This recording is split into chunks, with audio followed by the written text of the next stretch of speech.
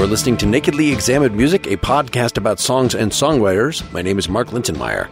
My guest for episode 137 is Brian Coleman. He has long been involved in the New York City music scene, becoming a rock journalist at age 15 and meeting folks like Jim Morrison and Nico. Took a summer job in London hanging out with Nick Drake and Richard Thompson. Eventually fronted the band OK Savant in the late 80s, which broke up just as it was signed to a label. You're right now hearing The Book of Sleep by OK Savant. It was recorded in 1990 live at CBGB's, remastered for his New Year's Eve EP 2016. He's been a producer for groups like Ola Bell, Lucinda Williams, and Taj Mahal, and a number of international musicians. His first released solo album was 2008's All Fire's the Fire. He's had two since then. We're going to be talking about Killing the Dead from Winter Clothes 2020, and She Said from The Opposite of Time 2016, then looking back to The Promise from that first album, and ending by listening to Wrong Birthday, another track from the new album. For more information, please see briancoleman.com. For more about this podcast, see nakedlyexaminedmusic.com. And if you want to support what we're doing, please go to patreon.com/nakedlyexaminedmusic to set up a small recurring donation. That'll get you ad-free versions of all the episodes and bonus discussion for episodes like this one, where I went on talking with Brian for longer than you're going to hear here. You'll even get to hear an extra song of his. I will have played a little bit of The Book of Sleep, I guess a recording going back to 1990 under my intro. So that was like the band OK Savant, the band that almost was. I see Steve Holley from Wings, Sarah Lee Gang of Four. Is that the Vernon Reid of Living Colour fame? Yeah, Vernon's a really dear friend. And there was a period right before Living Colour sort of hit where he was staying on my couch. And then I wound up having to leave my apartment for a while. I got held hostage in my elevator. And I wound up living in a loft that a cinematographer friend had on 19th Street in Manhattan. And it turns out he had filmed most of Werner Herzog's movies. So Vernon Reid and Werner Herzog were my roommates for a brief period. That was a trip. Vernon's great. And, you know, he wasn't a real member of OK Savant, but whenever there was either a special show or when our regular guitarist, Larry Saltzman, had to go out of town, Vernon would fill in. And, you know, we never rehearsed. Vernon would just come in and whatever he played was right. And sometimes what we played was wrong, but he was always right. So we want to get pretty quickly to the new 2020 material, but your career has such a strange arc. Can we characterize that a little bit? Am I right that you were already in music journalism before the OK Savant time? And I know you've done a lot of production since then. Your first actual solo album that we're going to talk about is from 2008, and you've only got three. The one that we're about to move to is only your third. 3.5. Okay, right, exactly. Yes, this version of The Book of Sleep, in fact, was remastered for the EP 2016's New Year's Eve. Did I get the major beats right there? I don't know if there's a differentiation between the major beats and the minor beats. I've always wanted to play music. I've always wanted to be in the same room with music. And as a kid, I basically stumbled into writing for rock magazines because it was a way of getting every record that existed. And, you know, when you're 15, 16 years old, that's the greatest thing in the world to have like records just appear at your door. So I did that. I wrote for magazines because I could and because I had a facility for writing and because I was sort of a train spotter. I knew like the way some kids know baseball stats. You know, they'd get a baseball card and they'd be able to tell you everything that Whitey Ford had ever done. I sort of had that with records. I didn't study as much as I just assimilated all the information. And that wound up serving me well when I started performing because I knew the names of the people who had been playing harmonica for Paul Siebel or Jerry Jeff Walker. And I knew who the guitarist was on that Parliament Funkadelic record that had fallen through the cracks. So I could call these people up. And first of all, they were in the phone book. And second of all, they weren't getting that many calls. So even if they didn't necessarily want to play with me, they would all talk to me, which was a gas. So is that pretty much how you tracked down this? I mean, Sarah Lee had played with Gang 4 and with Robert Fripp. This all sounds like I had a plan. The reality is I've sort of stumbled into almost everything. And I had a guitarist friend of mine that I worked with and played with who was sort of a genius, a guy named Paul Presti that you probably haven't heard of because he burned out and wound up, literally imploding. You talk about people going up in smoke. He exploded. And there was a little memorial that was put together for him at Kenny's Castaways, a club in downtown Manhattan, around 1986. And I was asked if I'd play a couple of songs at it. And I was really nervous about playing solo and was trying to figure out what to do. And I went home and I got in the elevator, the same elevator that I was held hostage in. And there was a guy with a guitar there. And I'd seen him before and I'd talked to him a couple of times. His name was Larry Saltzman. Larry, at the time, was playing in a band called the Major Thinkers and also with Peter Gordon's Love of Life Orchestra. And, we sort of knew each other by sight, but not more than that. And without really thinking about it, I just sort of said, what are you doing tomorrow night? You want to play a couple of songs with me? And he just went, sure. So I suddenly had a guitarist and I'd run into Sarah Lee a couple of times. I called her up and asked if she'd play bass. And basically, the idea was we were going to do a one-off. So Sarah was in, Larry was in, and I didn't know that many drummers. And I called Jay Doherty, who I'd known for years and who'd been playing with Patti Smith and with Tom Verlaine. And it turned out his drums were being stored at Kenny's Castaways, so it was easy for him. So I suddenly had the beginnings of a band. And we played a couple of songs and we just kept playing. It seems like this is in common with the way that you do things now, that you're immersed in music in various ways. And so you know all these people and you're a nice guy and fun to talk to. And so it's easy just to, at least for, if it doesn't involve a major commitment, to get great people to come and play with you. Is that kind of the way that the solo careers work with these 3 albums, that sort of whenever you have enough songs, you can kind of raise your head from the production? What actually provides is your day job? Is it the production? Is it the music journalism? It slips back and forth. For a while, I was a staff writer for Condé Nast. And for a while, that was an amazing gig because they didn't care how much money you spent. They didn't care what you did. And I sort of had a career with them as the guy who would go to places you couldn't pronounce and talk to people you'd never heard of, which was a really good gig. I wound up going to the Atlas Mountains in Morocco and going up to the village of Jajouka with Bill Laswell to record the master musicians of Jajouka and to talk with Paul Bowles, and wound up traveling through the Caribbean and going across Siberia. It was a really, really interesting gig until the wall came down between advertising and editorial. And suddenly, whenever I would talk about what I wanted to do, they would start sort of going, gee, could you talk Madonna into going along? And it would be like, no, that's not what I do. And after 3 or 4 years of being really, really well paid and really well treated, I was suddenly out on my ass. I started writing for the Paris Review, which has been very, very good to me, and for a lot of different little magazines, and putting together what I hope will be a book called How to Prepare for the Past. And for a while, I was getting some work writing music for films. Not really supervising music for films, but being, I guess, sort of a know-it-all. Filmmakers would come to me with a movie that was already made where there was a scene where the music didn't work. And it was then my job to find something that would work. And that's a really fun job. You don't get credit. Your name isn't up there anywhere. But, I did that for Bertolucci, for The Sheltering Sky. I did that for Martin Scorsese, for Kundun. I've done this in a lot of different, situations. But basically, I sort of like being an amateur. I sort of like being on the sidelines. I'm not very good at the business end of things. And to be a real music supervisor, you really have to know how to make deals and you know how to squeeze money out of people. And I'm sort of better at it the other way. I'm sort of better at making sure that everyone gets paid. Most singer-songwriters have a tremendous ego that absolutely, I wouldn't be surprised. I've heard many that I've spoken to or interviewed that don't listen to anybody else's music because they're writing so constantly, it would be interfering. But you are definitely more of a sponge and a participant in the music world, a know-it-all, a fan first. Say something about how this informs what we're about to hear. So Killing the Dead from Winter Clothes 2020. Can you say something about how this album project emerged at this time and what you were trying to do with this?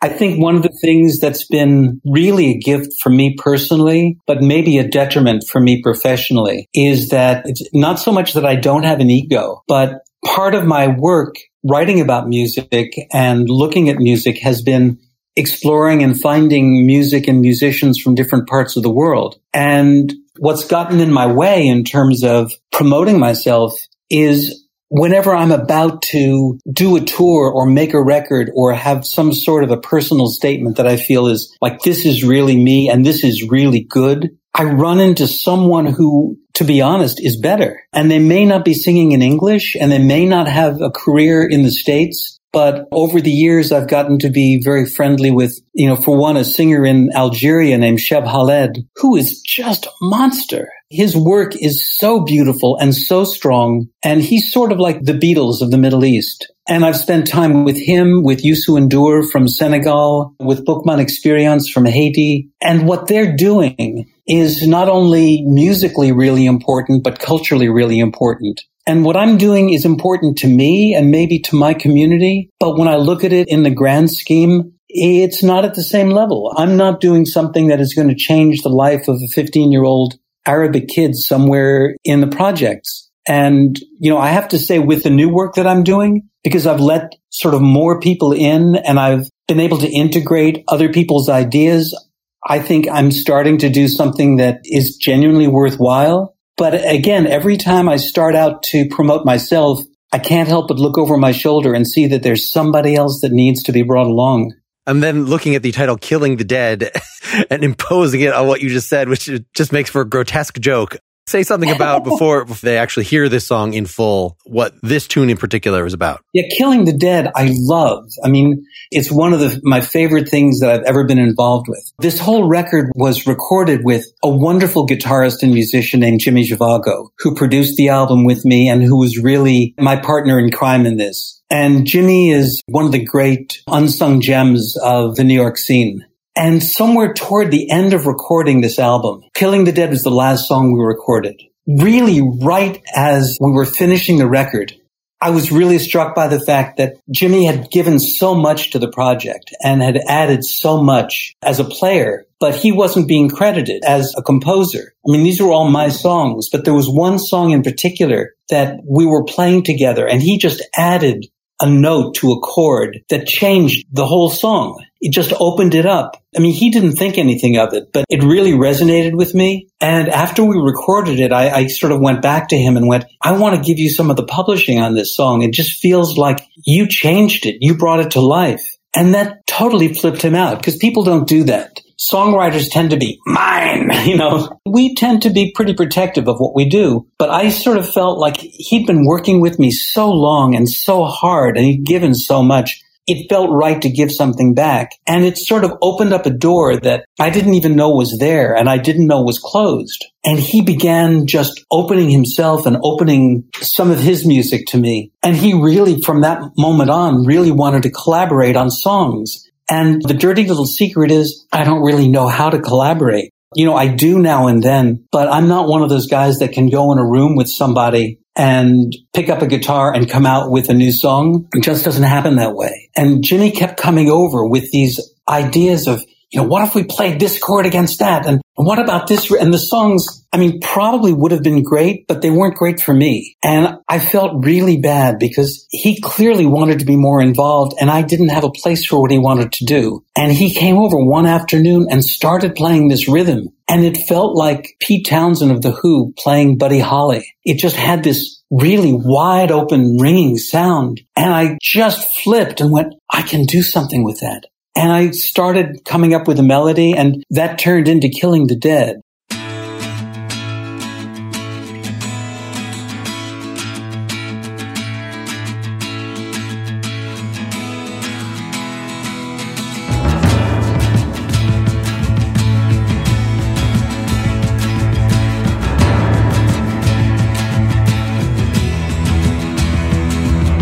Time passes slowly when time's at an end. The hands of the clock start to bend. Time passes slowly, that's what she said when she was out killing the dead. Next time, maybe they'll let our spirits go.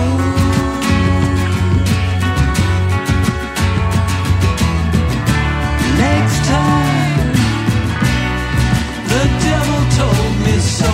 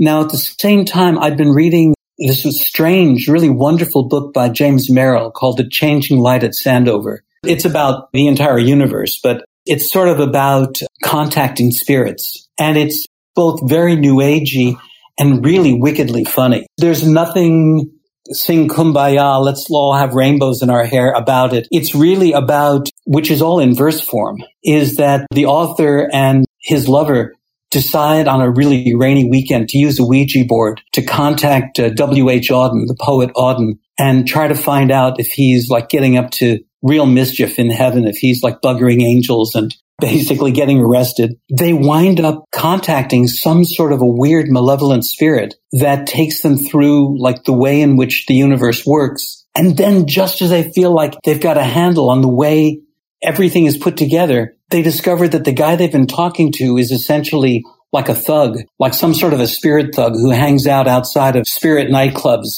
trying to sell Lucy's to people. They basically sell them bad OxyContin. They wind up getting into a whole other realm with these different spirit guides. It's really strange. But there's a certain point where one of the spirits talks about how the way that we've been using nuclear energy and nuclear power here is starting to kill spirit life, and how spirits essentially have maybe not bodies, but have like a corporality that allows them to incarnate. And that incarnation is now being threatened. And that's where I came up with the idea of killing the dead. The idea that, the dead can be killed again, like in a really bad Halloween movie where, someone gets slashed to bits and then reassembled and then slashed to bits all over again. Normally you're playing rhythm guitar on things, right? Jimmy came up with that initial rhythm on this though and passed that to you, and then he did the lead electric stuff. Is that right? That's right. Most of this record was really recorded with live basic tracks, where Jimmy and I would be playing and Byron Isaacs would be playing bass in the control room, and a guy named Chris Hines would be playing drums out with us. And, we really were just going for feel. So I was singing at the same time that I was playing, and that Chris was playing drums and Jimmy was playing both the rhythm and then overdubbing a lead. And I got to mention Sid Straw came in and did the harmony with me. Sid has been my friend since forever. We go way back, and I go way back with her since before she was Sid. She was Susan Straw. She's sung on almost everything of mine at some point. And then this wonderful Irish American girl, Mary Askew Fendley. Mary Askew was part of a group called Basque, which is just her voice and an acoustic bass. And their stuff is so beautiful and really sort of ethereal and earthy at the same time. It sort of sounds like Hildegard of Bingen and the Cocteau Twins having sex together. And she's doing those hiccups at the end, which Jimmy hated. He wanted to get rid of them, and I just went, nope, that makes the whole song. I want hiccups on everything I do from now on. So the rest of it, the cello and timpani, that was all overdubbed to kind of brighten it up? Yeah, the cello isn't really a cello. It's a cello sample that Glenn Patcha sent me online. And Glenn is a wonderful, wonderful keyboard player and one of my dearest friends. I produced his first album, and he co-produced my first album. Glenn is now, whenever she goes back on the road, he's now a Bonnie Raitt's keyboard player. And for the last couple of years has been playing with Ry Cooder. Did he end up doing the organ, or you ended up doing the organ on this? Actually, Jimmy ended up doing the organ on this. Oh, okay. This actually is a funny sort of mongrel track because Jimmy went in the hospital just as we were about to add the background vocals, and he never came out. And I was in the hospital with him every day, and he'd be there, and he basically thought like, oh, he's going to be out in 5 days, 6 days. He was really excited about a reunion of the band Olabelle that he had been in and trying to make sure that he could make the rehearsals for that. But he was given a drug that basically shut down his liver, or what was left of his liver. Someone in the hospital made a really bad mistake, and they couldn't get him out of it. It was horrible. I mean, I don't mean to bring the show down and bring us all into a dark place, but we were literally 2 sessions away from finishing the album, and I had to step away from it. And I wound up going to Lisbon and working with some friends over there and just standing back from everything that I'd been doing. And it took me about a year to be able to come back. And then Glenn Patcha sort of pushed me back into the studio, and he brought in a guitarist named Chris Bruce, who was wonderful. And Chris just moved to New York from LA. He'd been playing with T-Bone Burnett and Sam Phillips and I think Michel Ndegeocello. And he's annoyingly polite. he's very understated. And I was hoping he'd play on a couple of tracks, but he wound up playing on about 7 of them and doing things that were almost invisible. You know, you almost didn't even know he was there, except when you took his parts away, the song would fall apart. You know, he was adding a foundational element that was really necessary. Little elements bubbling up under the surface. And he's a gem. He just brought things to life. So between Glenn's cello part and Chris and then Tony Leone from Olabelle coming in and adding the timpani, you know, we had a song and we had an album. Oh, so that little hand-muted electric guitar on here, that during so that's actually Chris? That's Chris. Okay. And he put in a lot of the stuff that if Jimmy had been alive, he would have added in his own way. And his own way would have been a lot sloppier and a lot looser. But Chris tied everything together with the spirit of Jimmy in mind and just made it swing. So did that feel good then when you're finally coming back to this, that you can use this to honor the memory of Jimmy as opposed to not wanting to look at the damn thing? I feel like this is almost a duet record. This is almost, you know, a Brian Coleman, Jimmy Zhivago album. I feel like I owe him. He brought so much to this. And I think that's why I can look at this album and be as proud of it as I am, because it's bigger than I am. Let's go ahead and introduce the second song, And She Said, from The Opposite of Time, 2016. So it sounds like, even though Winter Clothes just came out this year, since he passed away in 2018, right, that you did a lot of this. It seems like it was a pretty continuous creative burst after your first album being, your first solo album being 2008, that you got your second 2016 and you're working on Winter Clothes pretty much immediately after that. Is that right? So that this Opposite of Time stuff, is this going to be Jimmy also playing on all this lead guitar stuff here on And She Said? Absolutely. I mean, Jimmy, like me, loves, you know, the Byrds and Gene Clark and Buffalo Springfield. And we'd recorded The Opposite of Time really quickly. The two of us with the singer Jenny Muldar, who sings with me on most of the tracks, though I don't think on this one. But this track is really fun for me and really like different from, I think, anything I've ever done. Because we had the album, I would say the album was finished and I went home and listened to it and it just felt sleepy. You know, it just felt a little too lazy. And I felt like I really wanted something that would just liven things up. I wanted to write and record something that would jump a bit. And I don't know how to write things to order. I really don't. But somehow this one just wrote itself as part of a strange conversation. You know, I love Skip James and I listen to a lot of blues, but I love Skip James, but in temperament and in my work, I'm a lot closer to Henry James. And so with a song like this, I was trying to actually bring the two together. It feels like it should have been like a Latter-day Bird single. I'm just enormously proud of it. And it's one of those few times that I had a sound in my head and I got everyone together in the studio and we were able to get the sound down on tape or whatever the digital equivalent of tape is. And it just makes me happy.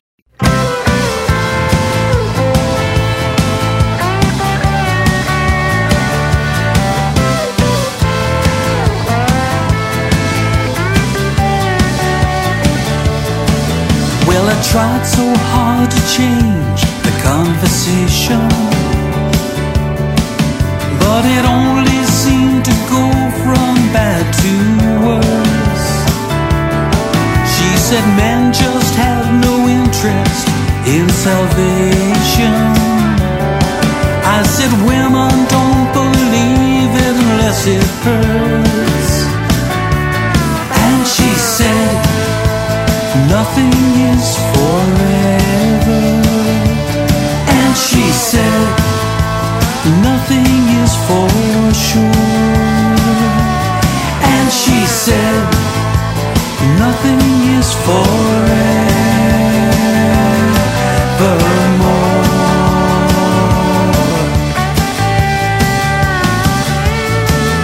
She said a stranger's tears are only water. And she's always saying stupid things like that. And I must be a fool to even listen to the music of her broken thermostat. And she said nothing is forever. And she said sure. And she said, nothing is forevermore.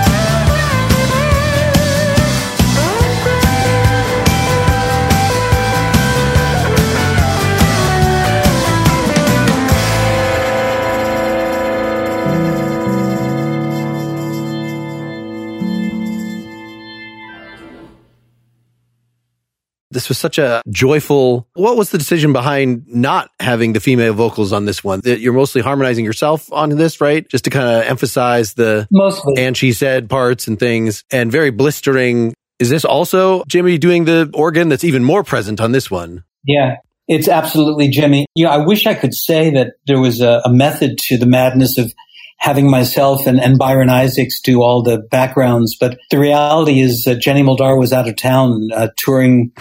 Okay. She was working on a Broadway show, which hasn't happened yet, but working on a show with Elvis Costello. And so she couldn't come in. So we had to do the harmonies ourselves. I don't know if other people have talked to you about this, but one of the hardest things in the world is to write a happy song. If I go back into songs that just elicit that sense of joy, I Feel Fine by the Beatles and Sweet and Dandy by Toots and the Maytals or Everyday People by Sly and the Family Stone, they just have this sense of life and energy. Probably almost everything by the Byrds. It's so easy to write heartbreak, and it's so hard to write something that's just upful and joyful. And when you get it, it's such a gift. It's such a pleasure.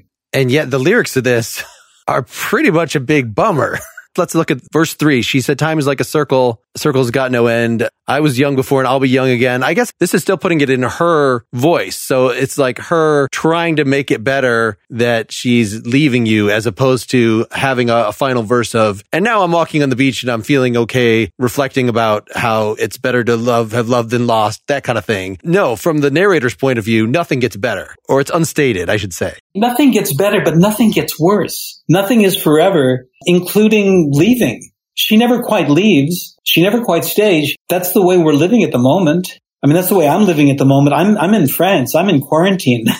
France just locked its doors down today. As of today, I need a piece of paper to be able to go out of the house and go to the store. I need to have like a permission slip. The way, in high school, you had to have a slip to go to the bathroom.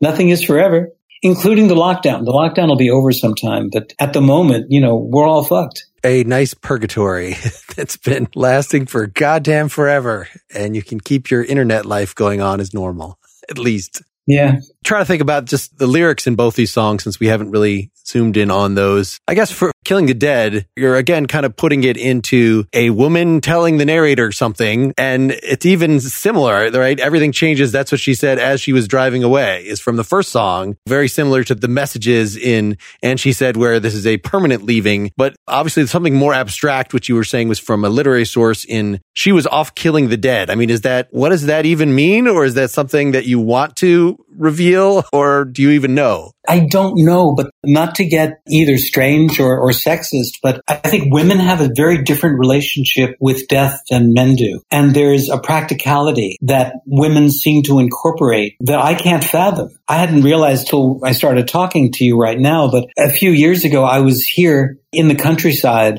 and I called a friend of mine and the phone was ringing and ringing and I was about to hang up and suddenly she answered and she was really breathless. And I was like, oh, is everything okay? And she was like, yeah, I'm sorry. I couldn't hear the phone. I was outside drowning kittens. And it was like, I was wondering whether she was being funny, but you know, she's a farm girl. She was outside drowning kittens. And you would never, ever in a million years hear a man say that. You know, he might be outside like shooting deer, but it takes a woman to drown kittens. You know that. I don't know any human being would be comfortable drowning kittens myself, but I don't live near a farm. So yeah, on a farm, that's what people do.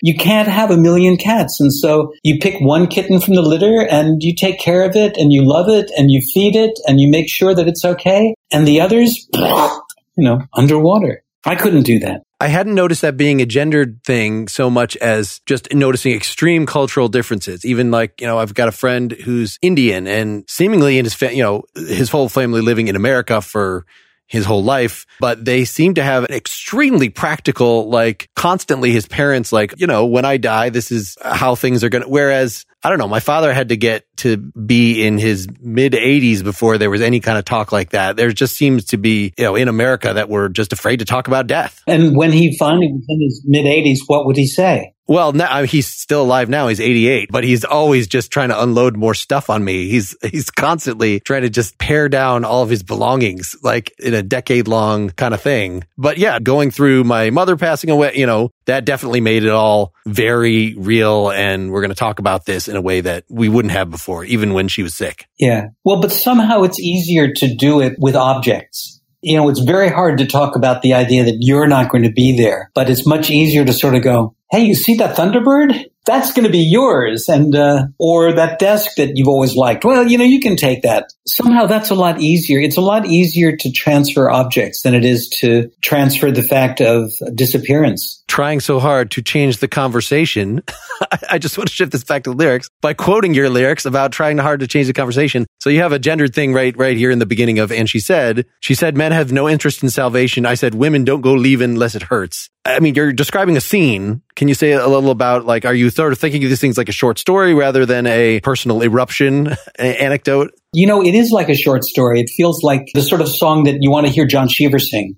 But the dirty little secret, especially in And She Said, is I'm probably taking the female role. I mean, everything that the woman says in there is something that I would say. And everything that the narrator says is something that my wife would probably say. So it's a nice gender reversal. It's fun to play that way. Randy Newman does that. Joni Mitchell does that very well, to the point where you almost forget that she's doing that. With me, I don't think you forget, but I don't have as good a sleight of hand.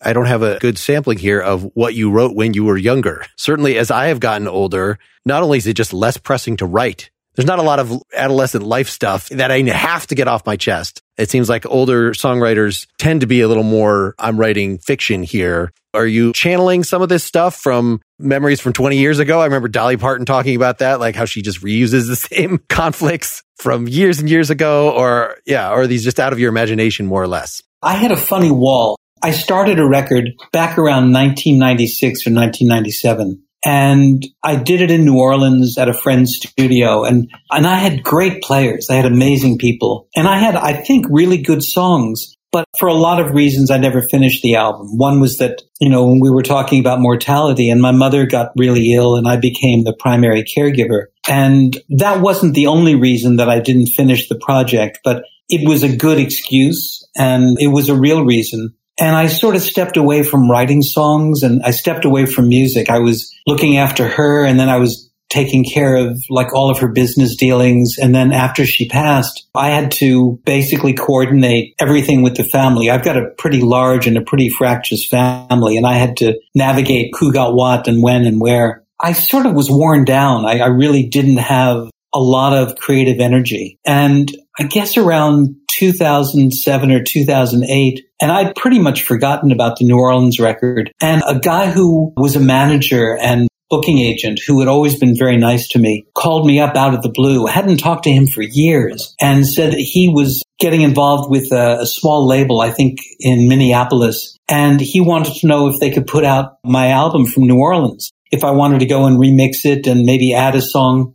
And I was thrilled that someone was interested. I'd pretty much put that part of my life behind me. And then I went back and I listened to the album, and something about it just felt phony. It just felt like the songs were good and the players were great. I mean, the players were amazing. So it was most of the guys who were the players in Treme. Cornell Williams playing bass and Raymond Weber on drums, and Sid Straw, of course, came down and sang with me. And this guitarist, amazing guitarist, a guy named Big D. And Big D, of course, didn't have a phone. He didn't have a computer. He didn't have a steady home. If you wanted Big D to play on your session, there was a particular phone booth you had to go to down around Tremaine, and you had to write a note, and underneath the note, tape a quarter so that he could call you. Hey, we're going to do a session tonight at 8:00 at the Boiler Room. And he would either call you or he would just show up. So, the players weren't the problem, but I felt like everything about the songs was wrong.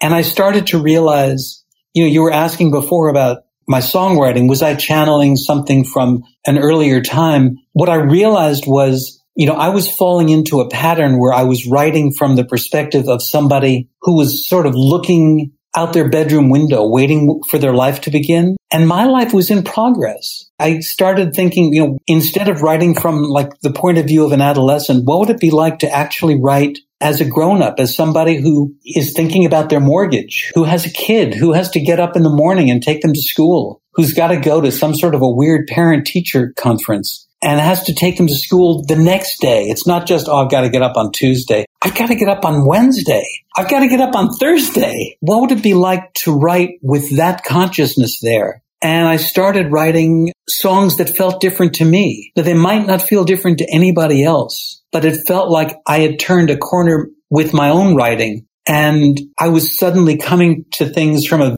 I don't want to say mature, because I don't think that I've gotten mature, but I'm acknowledging the fact that I've had a life. I have a home. I have a kid. I have a dog. I have a wife. I have, obligations. And those obligations aren't necessarily a bad thing. There's a thing inside of a lot of us songwriters especially, where you want to have this sense that you're a gypsy, that you're free, that you can wake up in Cleveland one day and then be in the Bahamas the next. And I'm not sure that's what I want. So, I feel like I started writing from a very different perspective, and that's freed me a lot. As a songwriter, as a musician, it's also freed me as a singer, where I feel like, I've always been a sort of half-baked vocalist, but I feel like I can actually listen to my vocals on this album and not cringe. I feel like there's a looseness and there's sometimes a sloppiness that's necessary, and that's part of who I am. Well, let's play something from that first emergence from being too self-conscious to want to finish anything and release it, from All Fire's the Fire, 2008, The Promise.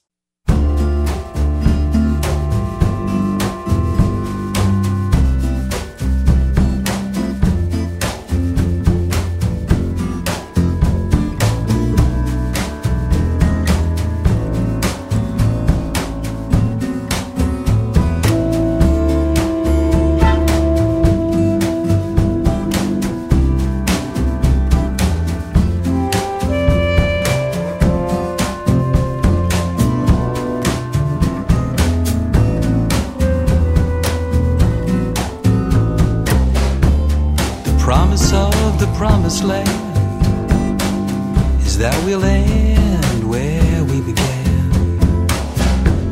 And if we don't quite understand, well, that's alright. My baby said she changed her mind. She moved a little down the line. She left a broken Valentine, but that's alright. Well, I hear the damned cannot say now. The past is all that we're allowed. The moon just went behind a cloud to chase the night. So close your eyes and make a fist. Try a little tenderness. Eternity must be like this, but that's alright. The promise of the promised land is that we'll end where we began. And if we don't quite understand, well, that's all right.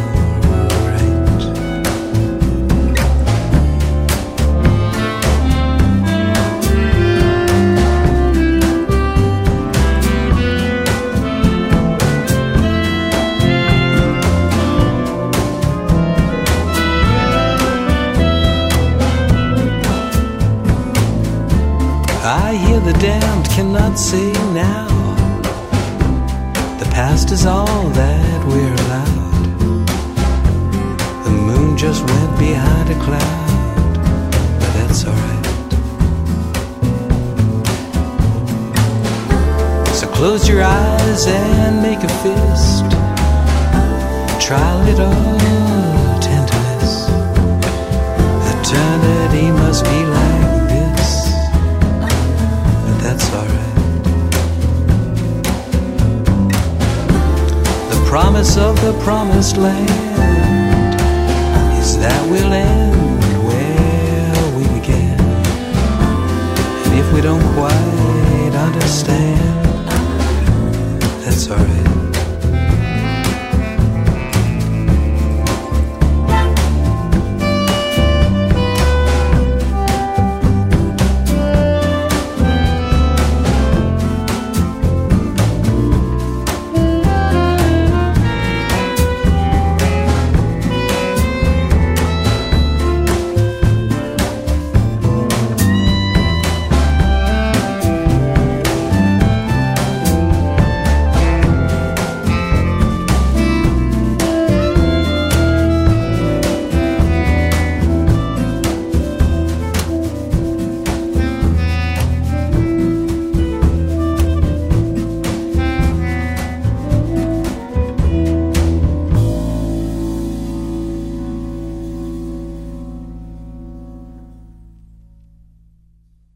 Finish that story from when you had abandoned that song and matured to actually getting to this first solo album that released. I love this song, and the song has nothing to do with me whatsoever. I'm channeling parts of The Wasteland. T.S. Eliot, where he writes, I think at the beginning of The Wasteland, "In my beginning is my end." And so here I'm within a sort of a samba structure. The promise of the promised land is that we'll end where we began. And if you don't quite understand, that's all right. Again, it feels like this is very conversational, and it feels like it's something you might overhear in a bar. This isn't me talking about my baby left me, although in the song she does. My baby said she changed her mind, moved a little down the line, left a broken Valentine, but that's all right. This has nothing to do with me, and yet, in a weird way, sometimes as a writer, when you let your unconscious go, things that aren't necessarily about yourself are more revealing than things that you feel are autobiographical. All three of these songs sound very literary to me, and this one in particular with this, well, I hear the damned cannot say now, the past is all that we're allowed. I was very much thinking of Elvis Costello's song, This Is Hell, one of my favorite of his, just relating the lounge singer persona and being in a late night lounge to some kind of soft hell, let's say a purgatory. And there's something about the structure of this song, too, that there's no relief. It's just stanza-based, right? You just go another stanza. You'll change up the texture a little. You'll add a little female vocals. You'll stop singing and the horns will do something. But it doesn't actually get to a chorus. It doesn't actually have any release. So it's just, this very nice static with, wonderful. Is it that gets Gilberto thing, that sort of Latin jazz that you're channeling here? As much as possible. João Gilberto is one of my heroes. Although I have friends who met him and said, it's not always a good idea to meet your heroes. João Gilberto is the father of Bebel Gilberto. And a friend of mine, a wonderful Brazilian singer and guitarist named Pierre Aderna, was working on a project with Bebel Gilberto in Brazil, and they were out late at night getting a drink somewhere. And as they were leaving a bar, they noticed there was a car parked right by the bar. And they looked, and it was João Gilberto, the genius of Brazilian music. And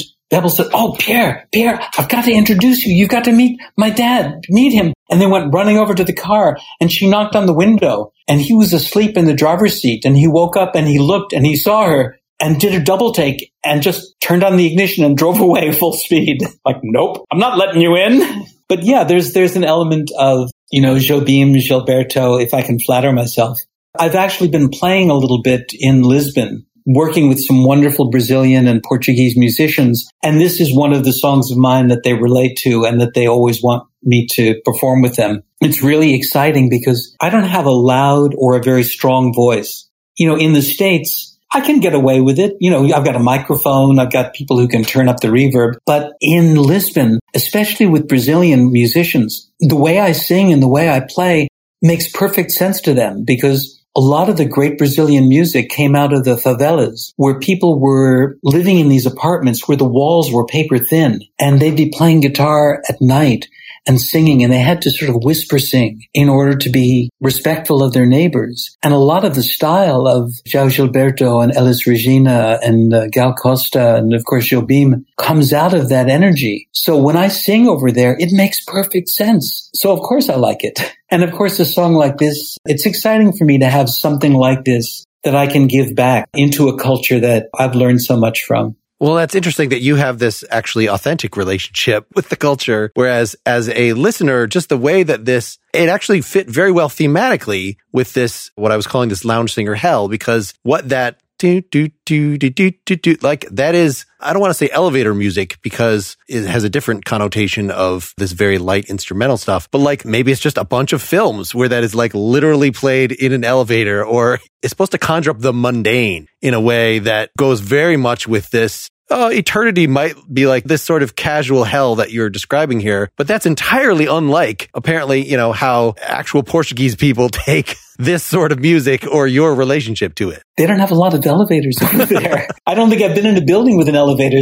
We just take the stairs, so it's different, and we whistle. Why this cheery? I swear the word hell is in here somewhere. Maybe I'm just, it's just the damned, and the devil told me so. But it's such a nice, cheery little song, and of course these horns are just wonderful. I mean, right from the first, that note in the second half of the intro that comes in right before the beat.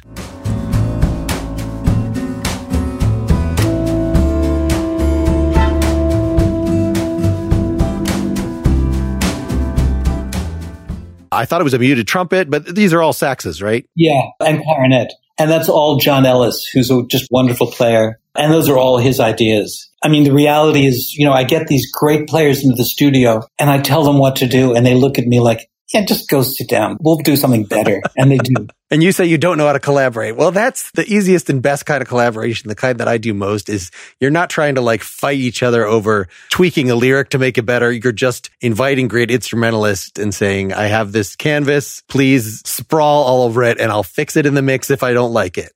Exactly. And sometimes they'll play something that I'll really hate. And then 2 weeks later, it's my favorite thing on the track. I don't know how it is for you, but sometimes my ears are really slow. And if I really love something, that might be because I recognize that it's something I've heard before or it's a pattern I'm used to. And if I hear something that I find really jarring and say, I don't want that, suddenly it opens a bit of the song that you weren't even aware was there. And it allows you to explore things in a way that is really exciting. I think the dirty secret, or the weird little secret for most of us, that write songs, that do this sort of work, we really want to be surprised. If I know where I'm going when I start a song, I can't be bothered to finish it. I really want to be excited and surprised. I really want it to take me somewhere I haven't been before. And sometimes that happens. Sometimes it doesn't. But when it happens, like it did with Killing the Dead, what a joy that is. So let's get back to the present. One of your singles, Wrong Birthday from Winter Clothes. This is a nice video up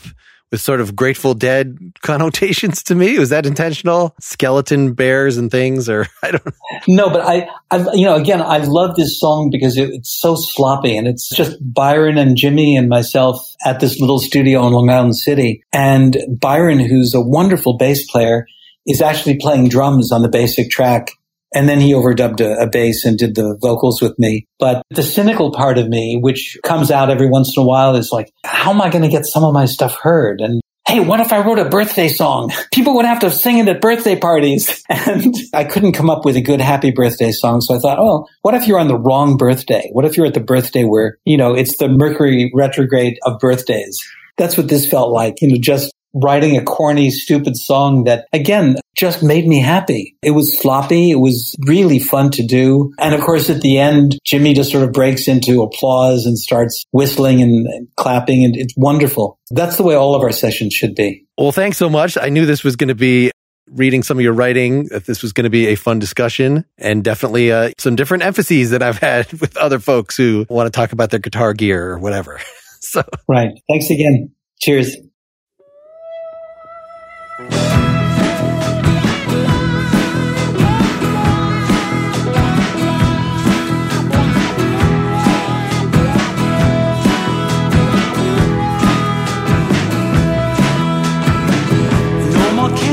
On your cake, that shiny car has got no brakes. You're at the wrong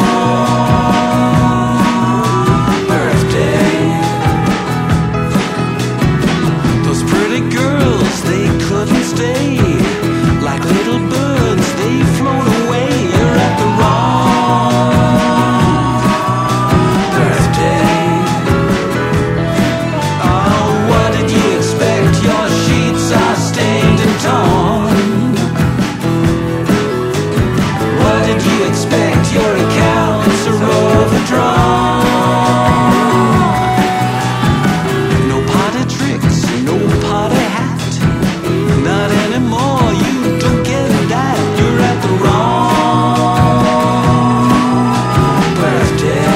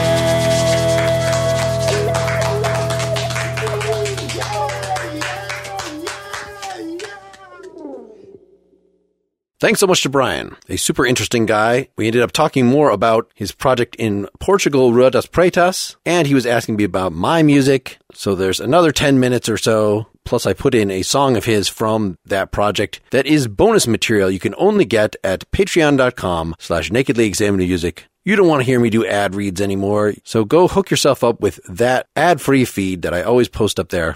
My next episode will be Markus Reuter. He's an amazing tap guitarist, much like Trey Gunn that I interviewed before, a member of the extended King Crimson family. He is 1/3 of Stick Men, along with Tony Levin and Pat Mastelotto of King Crimson.